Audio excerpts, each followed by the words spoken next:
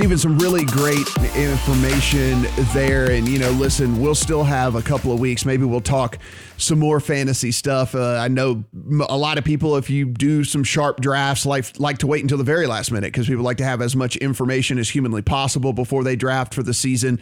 I know the couple of leagues that I'm still in, we don't draft until literally, as last minute as humanly possible. So maybe we can get some more information on stuff as things start to clear up a little bit. Some of these position battles, who is looking like they might get the most work in a backfield, or some of these quarterback battles and things like that. Maybe we can open that back up as well. But I did want to touch on one thing before we head out of here, and that's best ball. And I know you've been playing best ball. I've been playing best ball for several years now. But if you're unfamiliar, guys, it is basically the best part of fantasy football and some of the stuff that people lack, I'll just put, or don't like, or let fall off. You don't have that part. So basically you go in and you just draft a very deep roster. And of those players, each week, the top performing player at the position, depending on your league, whether it be 2 wide receivers, 3 wide receivers, a flex, however the league is set up at the various site that you decide to play on, then the top scoring player at that position is automatically inserted for you. So let's say you drafted 3 different quarterbacks for your team and 4 different running backs.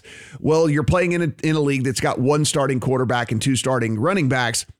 Whichever quarterback scores the most points for you that week is automatically your starter. Whichever 2 running backs score the most points for you that week are automatically your 2 running back starters, and so on and so forth at all the other positions. Steven, I have fallen in love with this format. I think it's really, really fun. The strategy involved is different than season long. The strategy involved is different than DFS.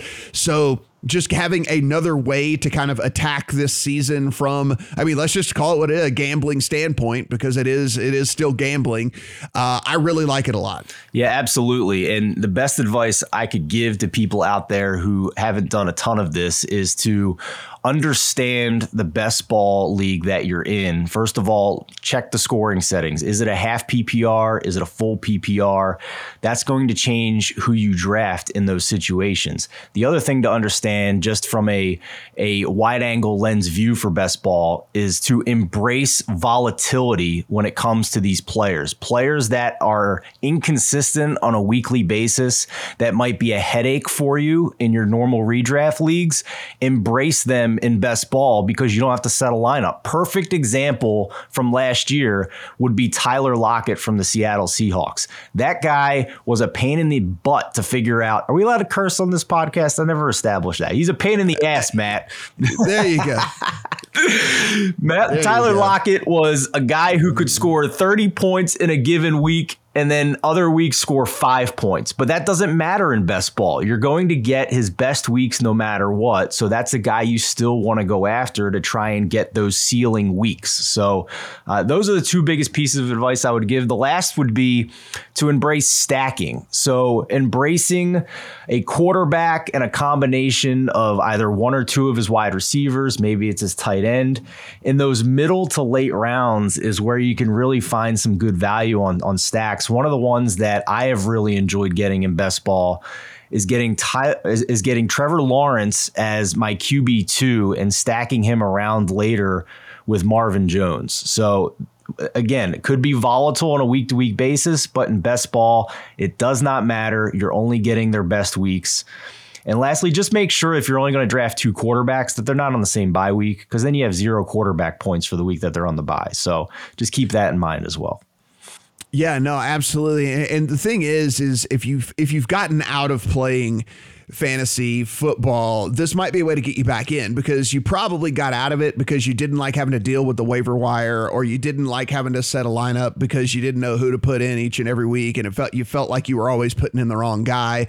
Well, again, all that is removed from this situation. There is no waiver wire. You just draft, and when you draft, it's over, and there is no worrying about, do I start this guy or this guy? I don't know what to do, because whichever guy scores the most is going to get automatically plugged in to the lineup for you, as it is anyway. So maybe this is a way to kind of get you back in a little bit. And it does give you at least a little bit of an extra sweat each week, because you're still rooting on your guys. And there's some pretty big money tournaments out there as well. As Steven mentioned, certainly look at the format of the ones that you're playing in, but Also, look around at some of these sites because there are $1 million first prizes in some of these tournaments that you're playing. There are weekly prizes. There are just season-long prizes. I mean, it is interesting to see how much this has grown and how much money has gotten involved as well. All of this stuff Steven said is certainly something that I implement in these drafts as well. Highly volatile players, because you're always trying to get a ceiling from as many of your players that get plugged into your lineup as possible. And so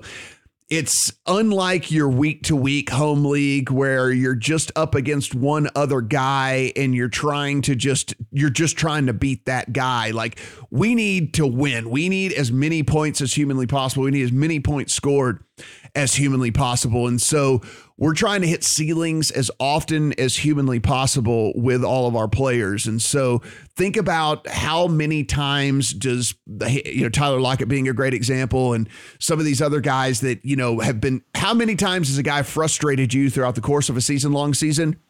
But he had the monster weeks that got you wins somewhere else along the way. Well, those guys are perfect for a format like this, and you're kind of steady Eddie guys. And I'm not saying you don't put those guys on your team, because sometimes they're just there in the draft too late and you got to take these guys. But your steady Eddie guys aren't necessarily as valuable as they are in your week-to-week season-long league. Yeah, absolutely. And the last thing I'll mention, you brought up tournaments, and those are the ones that have the huge prizes if you come in first or in the top 10.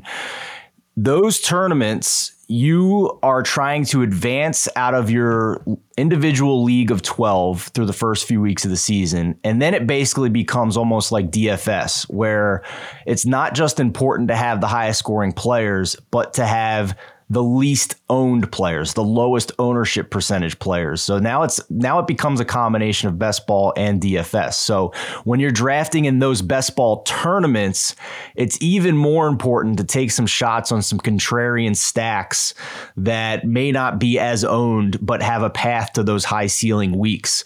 So keep that in mind as well. That's very different than if you're just in a best ball with 12 other people and you're paying out first place to whoever wins the league at the end of the year. You're going to be a little bit more liberal, a little bit more mainstream with your picks in those situations, as opposed to a best ball tournament. Guys, it is a super fun way to play. It's a super fun way to get back into, like I said, fantasy football if you had kind of fallen out of love with it.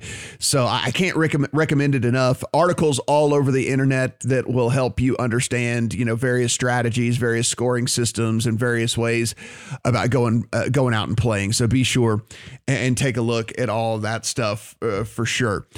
Thanks to our friends over at lineups.com. Again, head over there if you're looking for some fantasy advice as well. And of course, we will have those guys on several times throughout the course of the season on the podcast and get some thoughts from them as the season progresses. Because again, things change, and we know there's different ways that people go about playing fantasy football, be it in their season long or be it in DFS as well. And that specials tab over at BetMGM, our friends that bring you this podcast, pretty interesting stuff over there. Again, the Texans are going to be the worst team in the league. That's all I'm saying when it comes to that. If you want to follow me on Twitter at Matt Brown M2, if you want to follow Steven at Steven Anders 1, guys, until next week, my name is Matt. That's Steven. Talk to you then.